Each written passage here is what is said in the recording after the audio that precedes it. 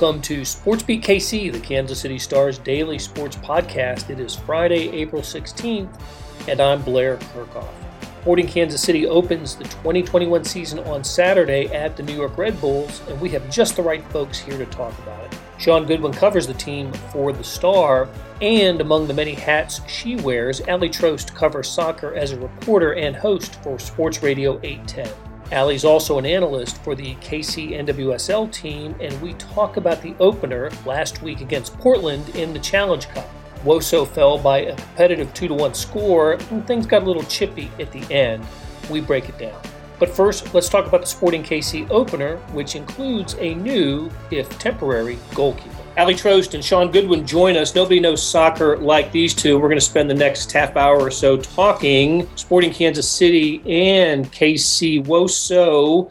Let's start with Sporting, since they open up on Saturday against the New York Red Bulls. And Sean, I did not know this, that Sporting has the best opening game record among MLS teams, 14-7-4 historically, which means, if I'm doing my ciphering right, this is season opener number 26 for Sporting. It's a good omen for Sporting to have success in the openers. 4 of those wins have come on the road, and this one will obviously playing at the New York Red Bulls. But there's a lot going on with Sporting in terms of who's available and who is not. Let's get right into that. What did we learn about Sporting this week? Yeah, we learned that somehow, some way, 3 of the club's 4 goalkeepers got injured. You know, I've had people ask if it was COVID or whatever, but from what we've heard, no, it's not. So essentially, Tim Melia, obviously the star, he's a big one. He's out. We don't know the reason with that.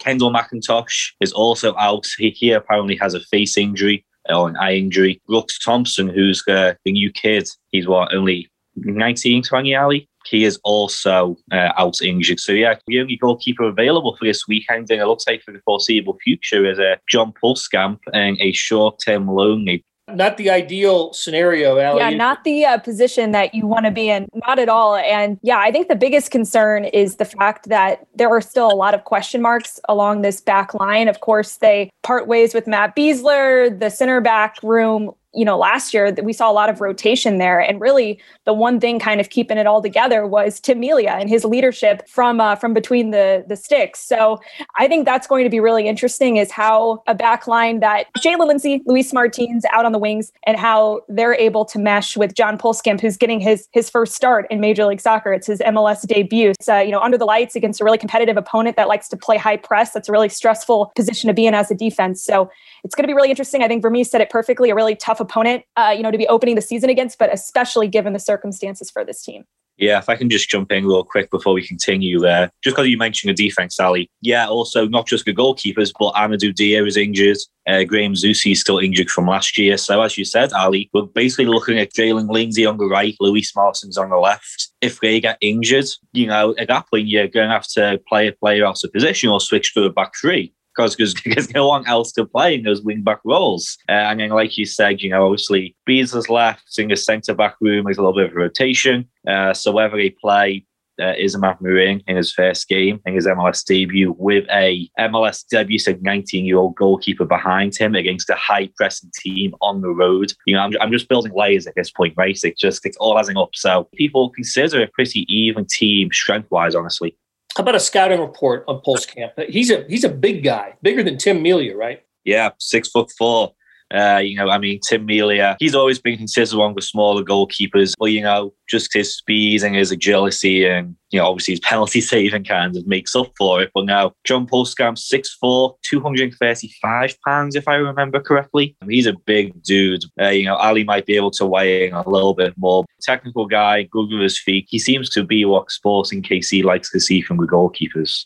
Yeah, he has all of the tools, and the team, plenty of confidence in Pulskamp and his abilities, from Vermes to the players. I think it's a matter of, does Pulskamp have that confidence? Because there's going to be, some first game jitters, I would imagine, not just first game of the season, but like we, talked about, the debut. So I think it's just going to be a matter of how this team is able to come out. And I know starting the game off on the right foot is always important in soccer to kind of give you a solid foundation, but especially when you're up against all of those different challenges that the Sporting Kansas City team will be up against, specifically on the defensive side of the ball. If New York's able to come out and, catch them on the wrong foot and put in a couple or a goal early, that's going to really shake things up. So I think it's coming out and starting, with that first line of defense up top. I think that Sporting's going to have to go into this game with a pretty defensive mindset early on just to maintain possession and really implement their style of play and make New York play to the way that Sporting Kansas City wants to play.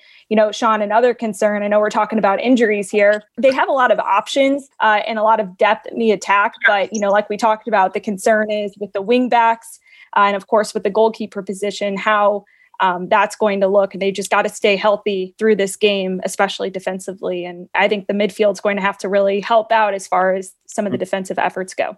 When someone isn't 90 minutes fit, does Peter Vermes tend to not use them at all or use them partially?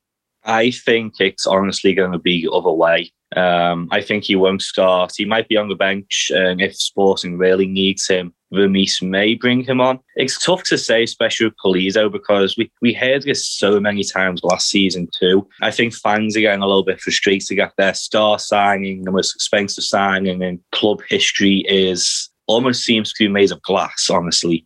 I think he only played 12 games last season. Picking up injuries here and there. When he was fit, he'd go on Mexican national team duty and then he'd get injured there. I mean, that's what's happened this time. He's picked up a knock.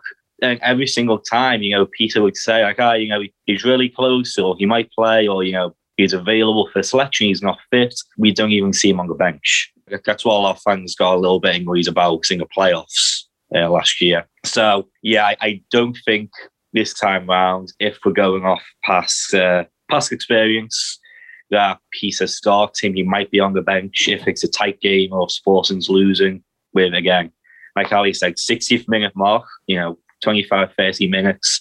We could definitely see him come on and at least get some minutes in and offer some fresh legs and new perspectives to the forward line. Yeah, Sean, when you say that, I think that's a fair assessment, especially given the playoffs last season where Vermes did say, had the team not lost in that semifinal game against Minnesota, that Pulido would have played in the very next game, which is also just kind of, that stings to hear because it's hard to look ahead and save a player not knowing if you're even going to advance. So luckily, I would say that Sporting, they do have options when it comes to the attack, but there are a lot of question marks with some of those depth pieces for Sporting. This is a team that's a pretty good mix of older players. And by older, I mean like 26 and up, a good group of 18-year-old Gianluca Busio, 22-year-old. So, this is a team that's pretty split down the middle, almost 50-50 of young players who still have a lot to prove or haven't had a chance to prove anything at all. So I think that that's where maybe some of the unknowns come in addition to the unknowns at center back. It's the unknown and what does this team have of those young pieces and can they step up when an Alan Pulido is not 90 minutes fit? And I think that's what we're going to find out early this season. Yeah, before we move on, Blair, if we're talking about young players and we're talking about Alan Pulido not being fit, you didn't mention him, Ali. This is Wilson Harris breakout season, I'm telling you. 21 years old. So, we hear he's new to the team, but, like you said, it's already young anyway. So when you've got a 20, it's not like he's 16 or 17 and, still in high school. Like he's a man, let's be honest. I couldn't tell you his exact height and weight, but I know he's a bigger guy. But no, he's looked great in pre-season. Every time he plays, he seems to be grabbing goals. And, Peter's always says, if you're performing well in pre-season, if you're performing well when you're on the field and we're winning games, that bodes well for you. And yeah, you look at what Sporting's options are up top. Obviously, you got rid of Eric Hurtado. Shelton can play on the wing if need be. Shallowy on the left. He's there. We haven't really seen much of him the last couple of years. So you begin to ask, especially when Pulido can't play, do you push Shelton out left and will Wilson Harris get an opportunity? I get last year he was signed at the end of the season, but this is essentially his rookie year, so to speak, his first full season. Will he actually get a good look in and will he make the most of it? And I think he's a pure poacher. I think if we give him a good chance, he will make the most of the opportunity. Okay, let's take a break. And when we come back, we will continue our conversation with the KC NWSL team. They opened their season last week. We'll talk about that in just a moment. Hey, it's Blair. We have a special subscription offer for SportsBeat KC listeners, unlimited digital access to the Kansas City Star's award-winning sports coverage. Sign up now for 1 year of Sports Pass for access to all the sports news, features, and columns presented on the kansascity.com site, and it's only $30. That's a 40% savings off our regular rate. Your subscription will automatically renew after the initial term at $50 unless you tell us to cancel. Your subscription helps support the sports coverage of kansascity.com and the Kansas City Star, and that support has never been more important. Please visit kansascity.com/SportsBeatKC offer to get this special offer. And as always, thanks for listening. Back with Ali Trost and Sean Goodwin talking soccer. And let's switch our attention to the NWSL team, which opened last Friday night in Portland. It was going to be a tall task taking on the Portland Thorns, and Casey Woso came out with a 2-1 loss, fell behind 2-0, got a goal in the second half to make it close and was pushing for the equalizer. And then a lot of stuff happened at the end. But let's start with the game itself. How do you think the team played? How did they perform in their first game as a franchise?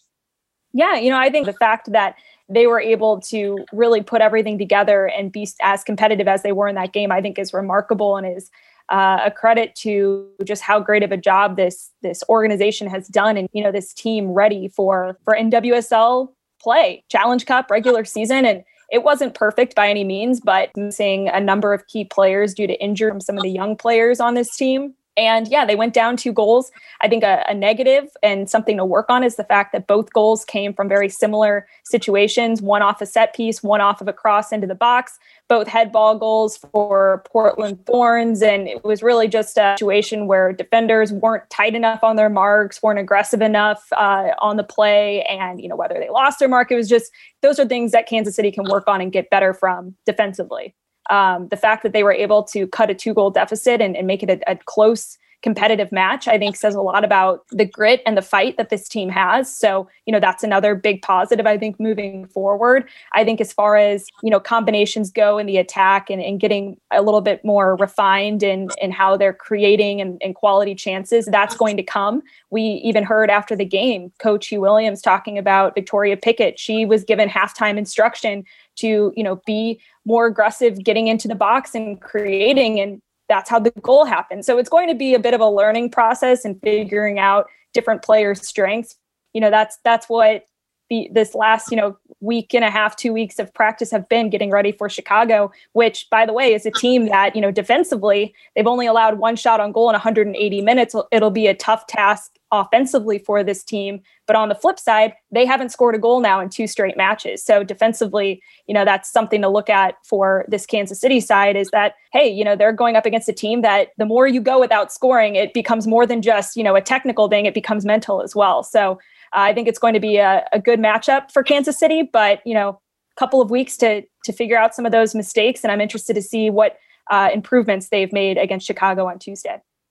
That Amy Rodriguez goal was a veteran goal, wasn't it? I mean, she was just right place, right time, and that struck me as the type of goal that you see from a veteran player. Yeah. It's good to see. We had the conversation just last week when we were on here, and it was kind of a conversation through preseason of Amy Rodriguez not taking her chances. She scores a couple of goals in preseason, but not a good clip of what she should have been scoring, especially with the chances she had.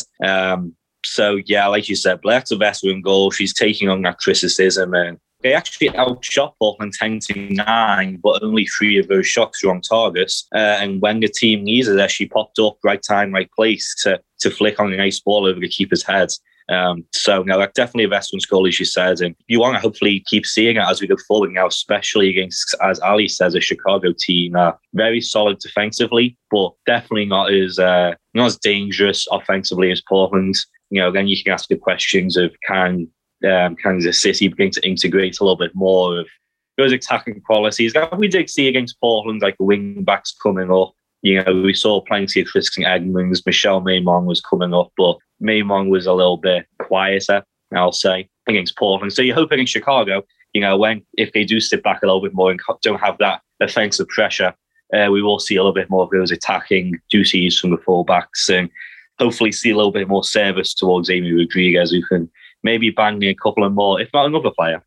Well, Ali, and you mentioned that they showed some fight, literally, for the end of regulation. Take us through what happened and the result of the chippy play at the end of the game. The whole thing happened so fast. So, Sean, if I missed anything, you can help me out here. But Simone Charley gets sent off with her second yellow card in, I can't remember exactly what minute it was, but late in the game. Yeah. No, just talking about Simone Charley. I mean, I was at NWSL debut, and yeah, she was dirty all game as well, which I think was a big part of it. I remember she pulled down a Kansas City defender at one point, I forgot who, and the big one was when she slid right into Abby Smith's chest with her studs up. And yeah, that was a clear red card. Every day of the week, plus 2 days that don't even exist, that is a red card. Then she gets a yellow, so the players are pissed off about that. And 90th minute it was, she got a dangerous studs up slide tackle, which eventually gets her sent off. So tempo's already high a little bit after that. Portland's wasting time with 2-1 up. They bring the ball to the corner, and the players are battling for it, which is fine.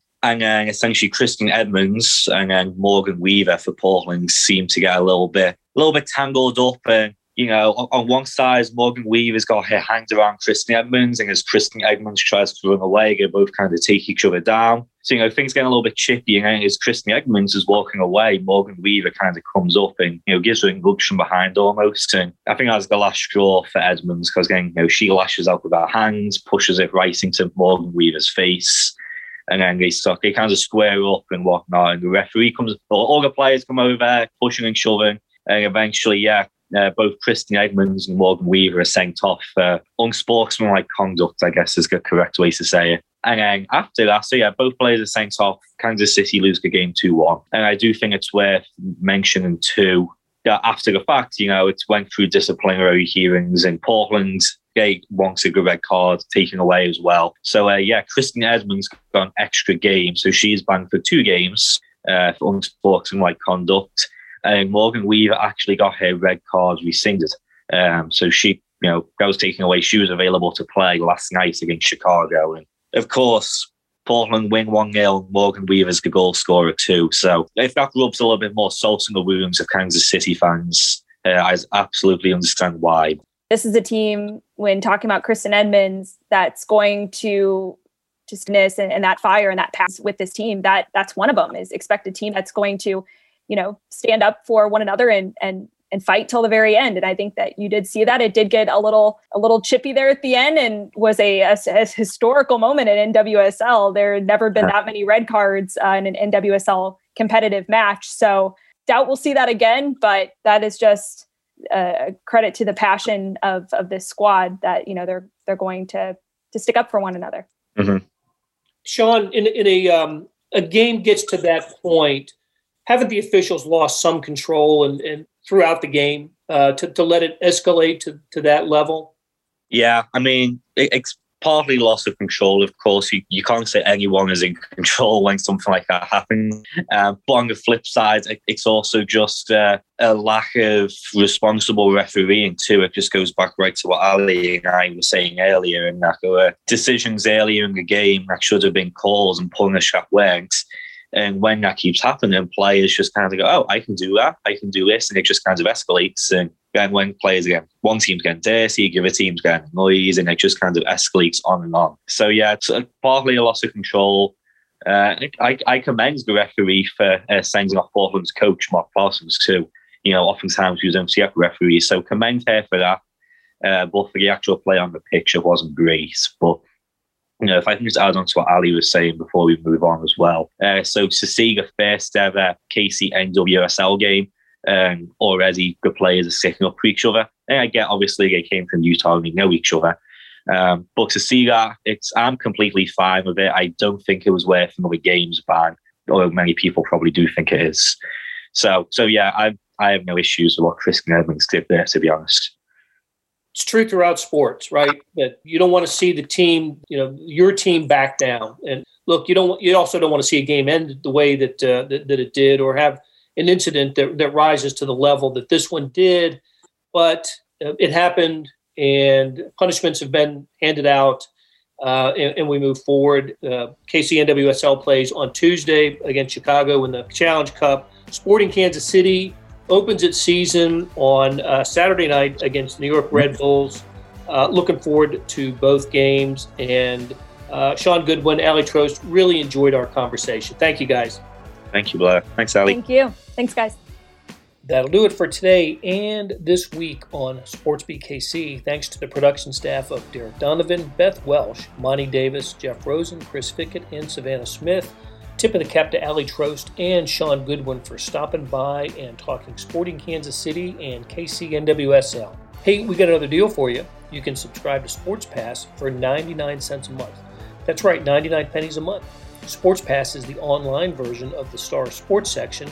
You get all the stories that appear in the print editions of the Star, plus many more stories that appear only on the website. After 3 months, it auto-renews at $5.99 a month unless you cancel. What a great time to subscribe. The Royals are off to a hot start. Our colleges are always making news. And of course, it is never not Chiefs season, especially with the draft coming up at the end of the month. How do you get this deal? You go to kansascity.com/sportspass2020. That's kansascity.com/sportspass2020. You want more than just sports coverage? Check out the entire Kansas City Star product. Sports, news, features, commentary, and analysis, the whole thing. You get all the stories written by my talented colleagues, plus additional national news, sports, and business coverage with the e-edition. The details for all of these deals can be found at account.kansascity.com/subscribe. And if you're having trouble hunting down any of these offers, you just send me an email, bkirkhoff@kcstar.com, and I will get you to the right place. So whether it's the Sports Pass or the full subscription, you're getting and supporting the best sports and news coverage in Kansas City and helping us produce programs like SportsBeat KC. Thanks for listening, and we'll be back on Monday with another episode.